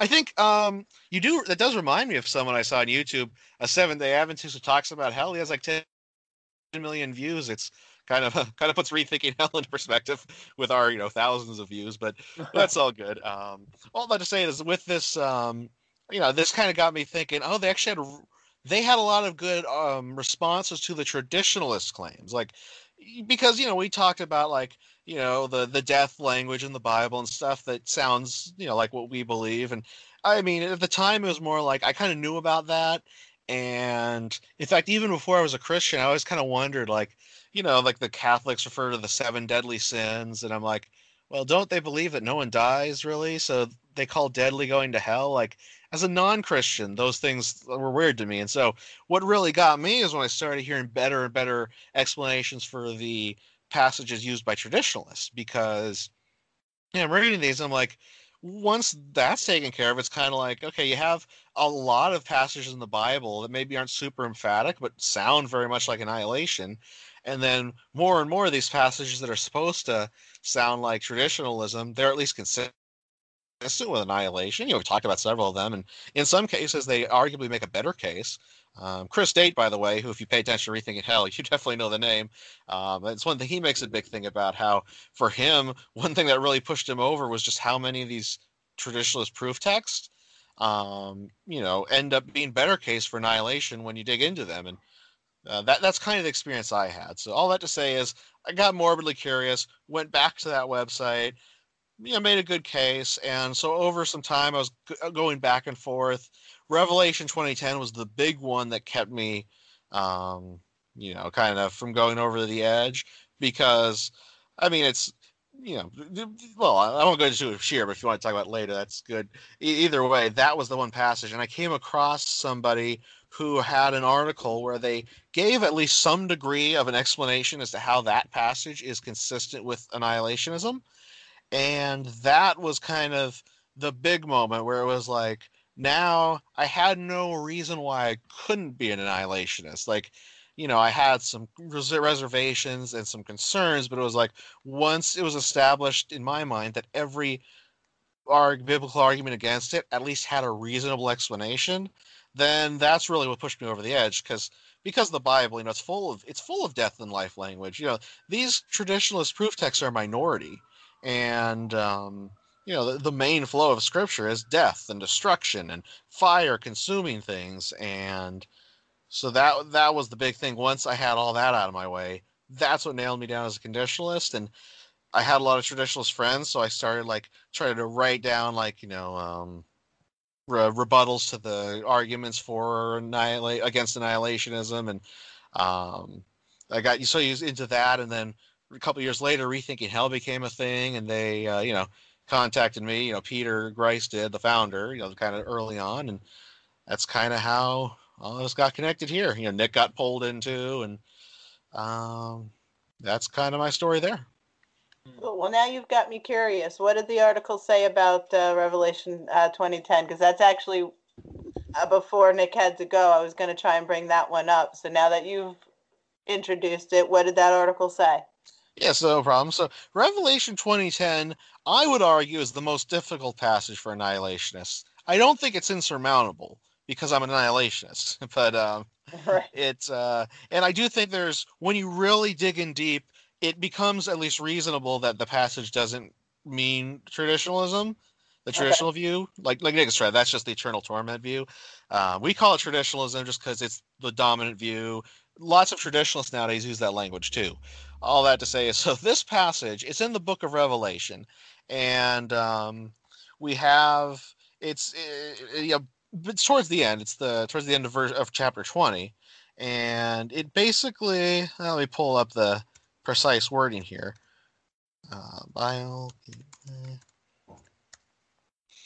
So in this passage, we've gone through all the different earthly stuff that's happened. We have, we've gone past Armageddon and all that stuff. And of course, different people are going to have different views about all these things mean, which, is fine because Revelation is a very complex book given its genre. And that's going to come into play when I talk about Revelation 2010 as well. But the passage has three interesting figures. It involves, it brings in the devil, kind of important to this story. Right. And two figures, named the beast and the false prophet. Now, the beast and the false prophet, they come up early in Revelation, and they're mentioned in several different chapters beforehand. And the beast. Sometimes the beast is believed to be this person who's also called the Antichrist. There's other beliefs about the beast, and the false prophet is this figure who's somewhat even more cryptic and not really elaborated upon. But this figure helps the beast do all of his evil, beastly things, taking over in the narrative anyway of the world and so forth. So what happens is, in chapter 19, the beast and the false prophet were thrown into the lake of fire, specifically a lake of burning sulfur, which in chapter 19 kind of just appears out of nowhere. Just mentions there's this lake, they're thrown into the lake of fire, just says basically. And then in chapter 20, we have this verse, and it says, And the devil who deceived them being people he tried to lead in an uprising against God, the devil who deceived them was thrown into the lake of fire and brimstone, where the beast and false prophet are also, and they will be tormented day and night forever and ever. So you can see why that would be a passage that would have given me a lot of trouble, because Right. it literally speaks of these beings and says they will be tormented day and night forever and ever. Like, it's the only passage in the Bible that actually spells out, at least at face value, eternal torment. No other traditionalist proof text actually does that. You'll Right. notice in every case they never, but this one just explicitly says it. They will be tormented day and night forever and ever. So it's, at least based in the English, it seems pretty clear cut as to what's happening. What got me first in this article was the author, and the author was, by the way, Glenn Peoples, who he's something of a lay theologian. I mean, he's very trained and learned, but he lives down in New Zealand. He has a blog. He writes for Rethinking Hell occasionally, and so Dr. Peoples here, he had written an article. And just part of the article was talking about Revelation 2010, specifically about the beast and the false prophet. So we see in this narrative of Revelation that these two creatures, and they're described elsewhere as these sort of scary monster creatures, basically, they're thrown into this lake of fire. The devil's thrown in the lake of fire. It says they're going to be tormented forever and ever in this lake of fire. And what Glenn pointed out is that there's really strong reasons to believe in the Bible that the beast and the false prophet aren't even individual people to begin with. Okay. That a lot of interpretations based on the descriptions of them in Revelation and their connections to Daniel 7. See, I will say, with Revelation, you really get into the weeds here because whereas Mark 9, for example, was quoting one specific passage, and I mean, you heard how much Nick had to say about that. With Yeah. Revelation, you're basically appealing to points and images from various books in the Old Testament, some of which has a lot of background. So to keep it short, the beast in Revelation, he's basically described in previous chapters as this sort of mix of the four beasts in Daniel. These four beasts in Daniel represented four different kingdoms. This beast is described. This beast is kind of described in places, in part as an individual, in other parts as a kingdom. All that to say is, because of that, there's reason to think the beast is a kingdom. And different views of Revelation will have ideas specifically about what kingdom. And like I say, it really gets into the weeds here. But the point Glenn made is, look, it's a kingdom. You can't torment a kingdom. This is a corporate entity. And what you basically have is a passage in the single most symbolic and imagery-filled book in the entire Bible, a book where you have dragons, where you have lambs representing Jesus, where you have, a woman who's literally in the sun, and, water. The dragon who represents the devil tries to drown her 12 star children, which some think represents Israel, some thinks represent the disciples, some think the woman's Israel, some think she's Mary. You have all these weird things. So if you've ever read the book of Revelation in full, it is Right. very bizarre. And you have all the supernatural occurrences. You have this harlot who rides on the back of this beast, and she represents a city. It doesn't say what the city is, but it describes it and gives hints. I think it's Jerusalem. I think headed before 80-70. Others disagree. That's okay. But this woman represents a city, and then the beast eats her. There's so much of this bizarre stuff, and that's the context that Revelation is in. So he basically points out, you have this clearly symbolic context, not the least of which is you're throwing these different things into a lake of burning sulfur. And, in real life, it's hard to kind of explain how you could torment something that's not a person, like the beast being a kingdom. And then you just look even further in the passage, like in verse 14, death. Death, this abstract concept, is shown as being a tangible creature thrown into the same lake of fire. How do you burn death? How does death tormented in a lake of fire? These things don't make sense. This is clearly symbolic of something. And he just kind of pointed out, it's like, well, if this is all symbolic of something, and you have a devil thrown in, you have a kingdom thrown in, false prophet's not really defined, but something related to the kingdom. You have abstract entities like death. You have Hades thrown in, and people. The only thing that this could represent in real life that makes sense applied to all of those is annihilation, because you can destroy abstract entities, you can destroy kingdoms, you can destroy people. You can't torment death and fire. You can't torment a kingdom. Like, some will argue you can torment all the people, but that isn't how this kind of imagery normally works. Right. So basically he's like, look, the beast is a corporate entity, it's a kingdom. This isn't a really symbolic, work of scripture. Death makes it make even less sense. So then it's like, okay, if you look closer, the traditionalist doesn't have a very good thing you're going here either, because it's so complex. You have to make every piece make sense. And while it is by no means the most straightforward and face value interpretation to say that this lake of fire is destruction, it's something that makes all the pieces make sense. And that was kind of what got me there. And as time has gone on, I've gotten even stronger in that view. I've pointed out things like, we as conditionalists have to explain why one single passage in the entire Bible, in the most imagery laden symbolic passage, says things will be tormented forever and ever in one place.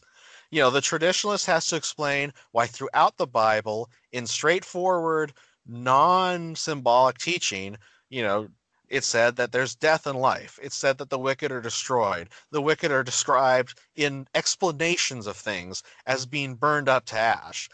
You have Malachi 4. Like, there's so many times where, taken at face value, the Bible describes annihilation, and every single time the traditionalist has to explain why every single one of those is symbolic of eternal torment. I have to describe why one passage in a very symbolic passage is symbolic of annihilation. Right. I mean, so the basic rationale for why traditionalists will believe what traditionalists believe is, well, because that's the way it's always been taught. Mm-hmm. Traditionally. Right. So it's kind of just grandfathered in and becomes the default view, and it's also the popular culture view of hell, which is why we just kind of assume that's what the Bible teaches. Absolutely. Now, I will say, there's a lot of instances now, increasingly the last 100 years especially. So, Dino, you had mentioned how you had been exposed to the view of hell as this just like cold separation from God, not actual fire and torture and everything. Like, right. That view is really novel historically. I mean, you go back, and I wrote a 3-part article at Rethinking Hell about this. Basically, historically, if the people who believed in eternal conscious hell at all pretty much always believed, I mean, I'm sure there's some exception in there, but I mean, the mass view of every respected theologian was always, almost always literal fire. It was always God's active wrath, torture, all these horrifying things. You go back to, and I don't just mean like Dante. Everyone wants to throw Dante under the bus. Like, yeah, Dante made up things. It was a fictional writing, but he was really just reflecting on what the view in the church was at the time, and it honestly was a lot like before and well after. In fact, Dante's Inferno, with the whole thing about people, being tortured based on their past sins, that wasn't original with him. You have I don't know. I'm skeptical to say whether someone who would make up a fake vision is actually a Christian, but I mean, you had that idea going back to the 3rd century at least with the Apocalypse of Peter. You had fairly early church fathers. Granted, there are early church fathers who are annihilationists, which, I mean, so much of the stuff you can find on Rethinking Hell. I definitely recommend that website, not just because I contribute to it, but the early church fathers who believed in eternal torment, they believed in eternal torment. They would talk about, people being roasted alive and their skin being grown back so they could be roasted alive again, and all these horrible things. And that sound like the stuff that, a lot of traditionalists today, at least kind of in the West, kind of want to put under the rug, and they actually will actively dismiss and say, oh, hell's not a medieval torture chamber. But historically, hell really was like a medieval torture chamber. And so it's funny to me how so many hold to the traditional view because of the history, but a lot of them don't actually believe the historic view to begin with. Right. And I find it odd that there is a lot of kickback from traditionalists to, a lot of kickback at conditionalists about this view, yet there doesn't seem to be as much animosity toward the traditionalist view A, meaning fire, hellfire, torment, fire and brimstone, sinners in the hand of an angry God type stuff, and the traditionalist B, you're separated into God's dank dungeon. There doesn't seem to be that animosity between those two as much. I agree, and it is strange. I mean, you would expect a lot more pushback. There has been in the past.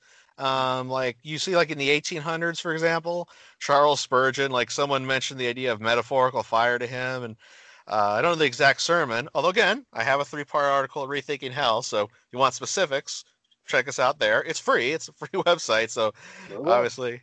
But Charles Spurgeon, in a sermon, he basically points out the idea of metaphorical fire, the fire not being literal, and he basically just laughs it off. He's like, that's idiotic. He's like, if it's metaphorical, who cares? If you want to punch me in the face metaphorically, go ahead. I don't mind.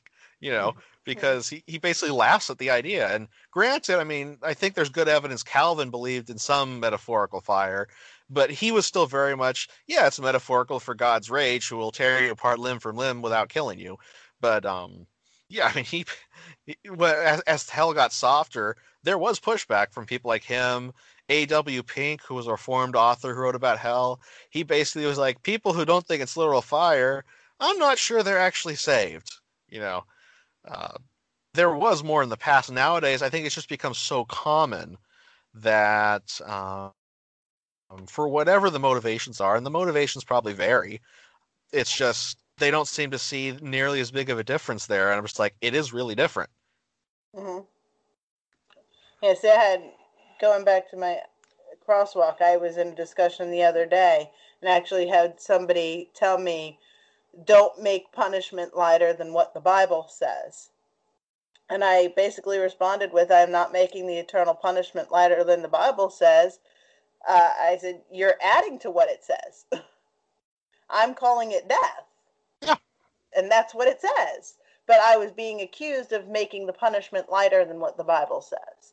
And one of the other things that I asked him, I said, it's so confounding as to why so many insist the punishment has to be more than is ever stated. Why? Does it make the reward of the saved sweeter? Some think that. I don't know if the average lay Christian now does, but some will say that. Yeah, it boggles the mind sometimes. Yeah. And I wanted to mention it, earlier when I started making my, I guess if you want to call it a conversion or whatever, from ECT or eternal torment to conditional immortality, it just opened the Bible up for me so much. Just things that didn't make sense before now made sense. And I read the Bible now and I try and think about how I would have seen that before, or I see how other people talk about it, and I find it very hard now to understand how they can even think that way. And I've got to remember to myself, I used to think that way. Well, I feel you there. I used to hold that same view. But now it just seems so foreign to me.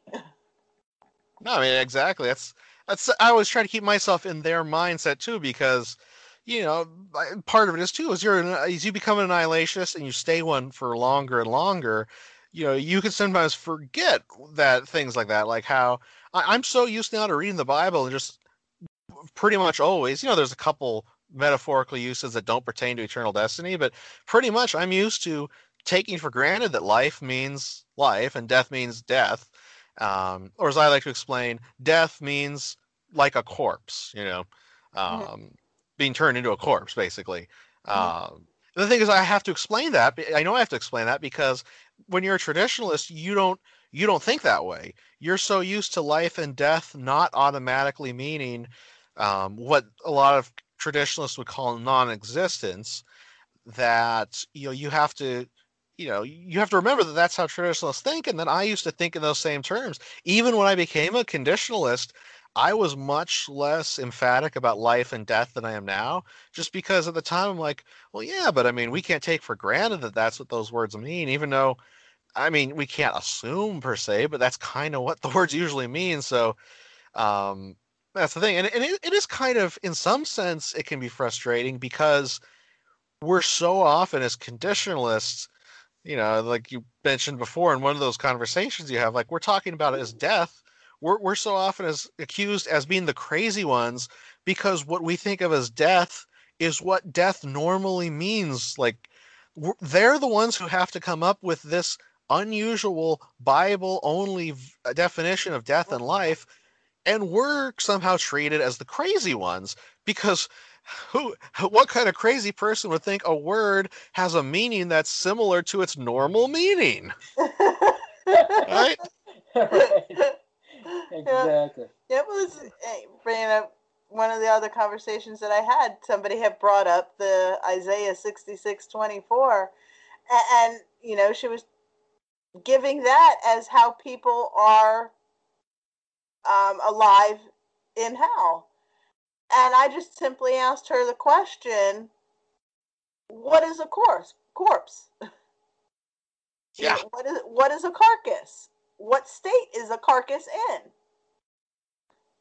And she gave me some other things, but basically the end of her next comment was, I'm done discussing this with you. Yeah, it's okay. Like, yeah, what? This is nuts. Yeah. Agree to disagree. And it does, like you said, it does get very frustrating sometimes. And I've turned to Dino before, and I'm like, is there sometimes I feel like I've got to be wrong because so many people are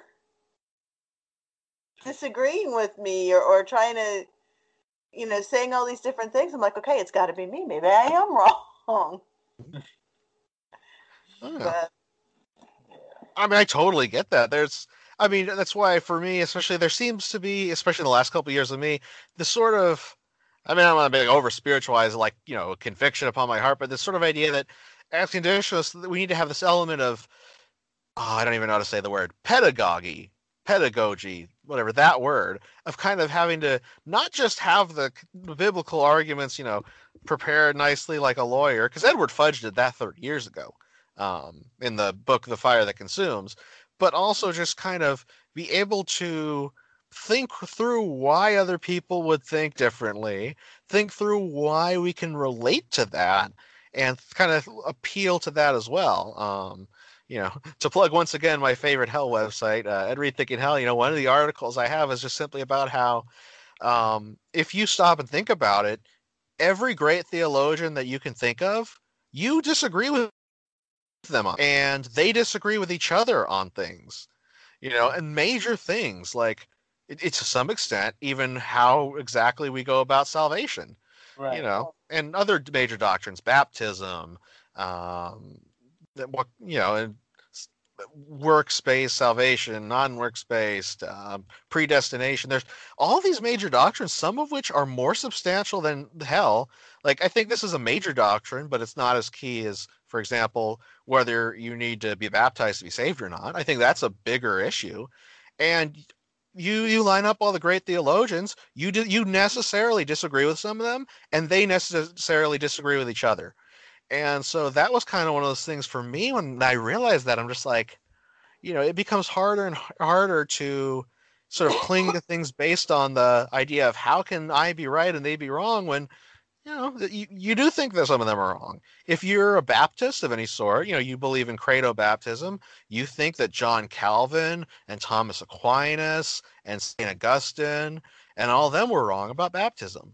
And, if you're more Reformed and you're into infant baptism, well, you think that Charles Spurgeon was wrong.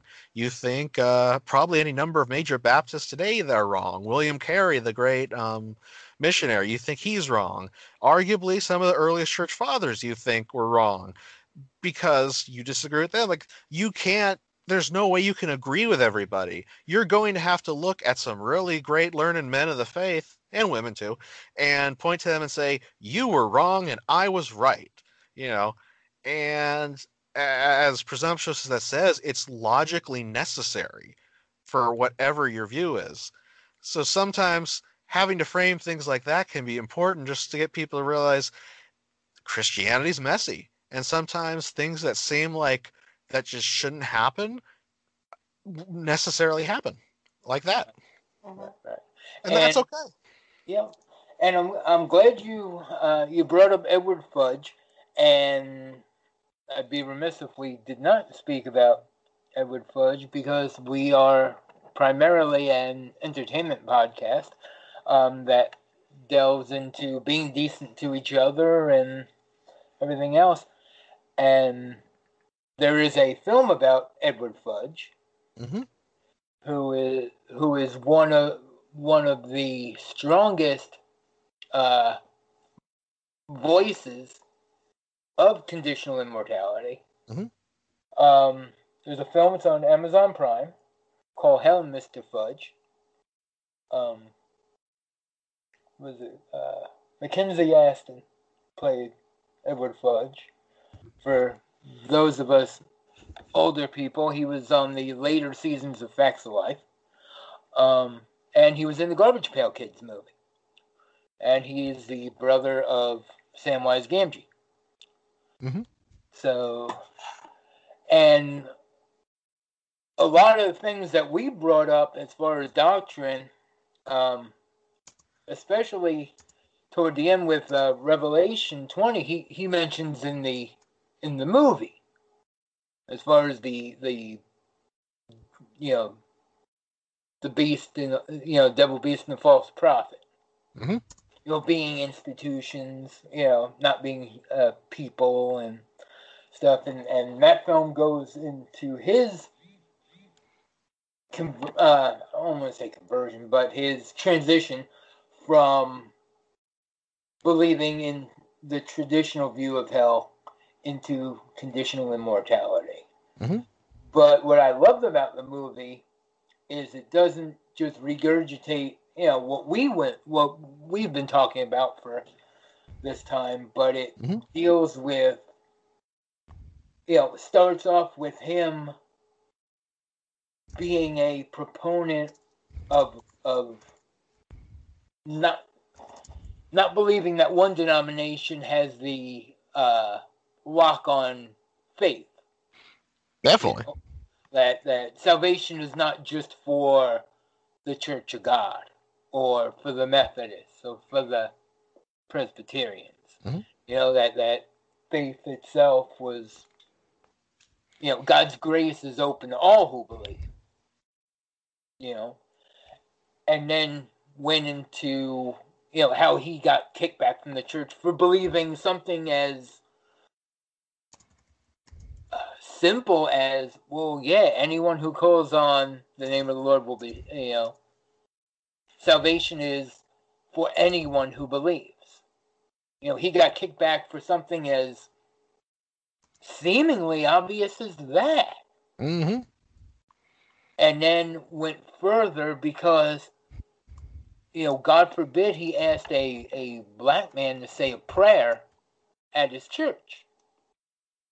God, he got not only kicked back from that, but got removed as the pastor for being so bold to kick against the goads in something as civil as that. Mm-hmm. And yeah. The more he got kicked back, he just kept going forward in faith and just kept pursuing what he felt the Bible was saying was right, not what other people were saying was right.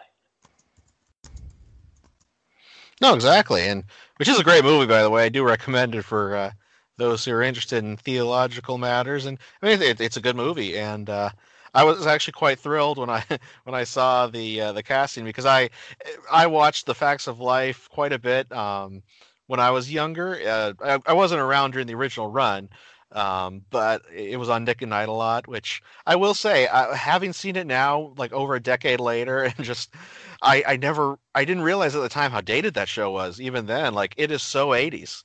You know? Like I just see them walking around in their normal everyday clothes. I'm like, this is so 80s. How did I miss that when I was younger? Yeah. Anyway, it was fun to see. What's the kid's name? Andy. Yes, it was fun to see Andy from The Facts of Life in a grown-up role like that. And but yeah, I mean, that's your deeper point. Absolutely. I mean, that's the movie captures so much of that, and I mean, it's based on Edward Fudge's life. It's pretty. Some names are changed and stuff, but it's pretty spot on to what actually happened. And it's I did get to meet him while he was still with us, and I mean, he's pretty great. And I'm sure we'll have lots of great times with him in the future when we're all together again. Yeah, fantastic. Okay, and I think we're about. Yeah, I think I'm about ready to tap out. I think we about covered. Sounds good. I mean, it's a nice brief podcast. It's only been like 2 hours, but Joey, I appreciate you sitting with us and taking your time out. Yeah, no, absolutely. I had a lot of fun. Yeah, and where can people find you? Or you said Rethinking Hell that you've written articles and you've been on many of their podcasts and. Oh yeah, definitely. That's kind of a lot of my work out in the public, since I'm an accountant, so I'm not like a theologian by trade. So a lot of the theology I do in my spare time, a lot of it's through the Rethinking Hell, the website, some of the podcast episodes. I am on Twitter occasionally. I'm very inconsistent, so I kind of do like bursts. I'll go months with nothing and then post a bunch of stuff. You can find me there. My handle's Metal Sandman, so just METAL. SAND man, so Metal Sandman 999. And I post some stuff there. Sometimes reposting and Rethinking Hell. Sometimes my own stuff. Just it's a place there. I do have a blog, and I'm even more inconsistent there. I think last couple of years I've posted just 2 times a year basically. You're better than I am. I've got my blog and I haven't posted in 3 years. There you go. So we'll have to. Well, now you have to, so you can catch up with me. Exactly. I haven't done anything for 2019, so you can beat me there.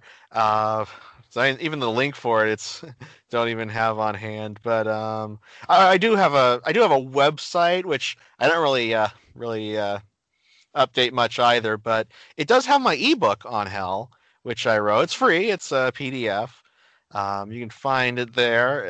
Let's see. I want to make sure I have the proper URL here so I don't mislead anybody. But yes, I do have my website as well, which has the blog hooked up to there. You can just go to www.3ringbinder.org. No dashes or anything, just the number 3 ringbinder.org. Or you can just Google Joseph Deere 3-ring binder. It's pretty much the only one you'll find. So yeah, that's where I have that stuff. I'm in the Hell Rethinking Hell Facebook group. We have a Facebook group, and it's gotten a lot more active lately with a lot more people. So you can see me there as well. And I'm trying to get more into going beyond just the Hell stuff, just because. I don't want to say I love the Hell stuff because that sounds terrible, but it is very... I know what you're saying. Exactly. But it's I think it is important. It's important for a number of reasons, and it's work worthwhile doing. But you can also find me at my website again. Read a few other things, see my blog. My blog doesn't talk about Hell much ever since I joined Rethinking Hell. So if you want a break from Hell, check it out. A lot of theology, occasional politics. And of course, Rethinking Hell, since this is Hell. Well, and I do intend to be at this year's conference. So if anyone's listening and is really into this, and you want to make it your way out to Enid, Oklahoma, we have a conference going on too. Just check out the Rethinking Hell website for details there. I'll be there.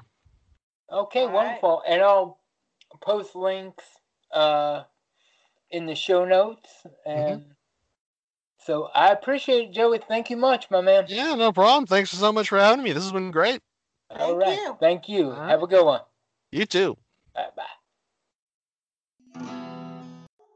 Okay, everybody. that was that. This is Podcast. We're on iTunes. We're on Spotify now. We're on, I think, just about every podcatcher around.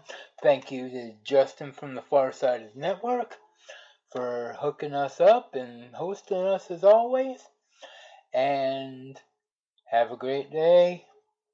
Be decent to each other. This has been podcast. Let's see.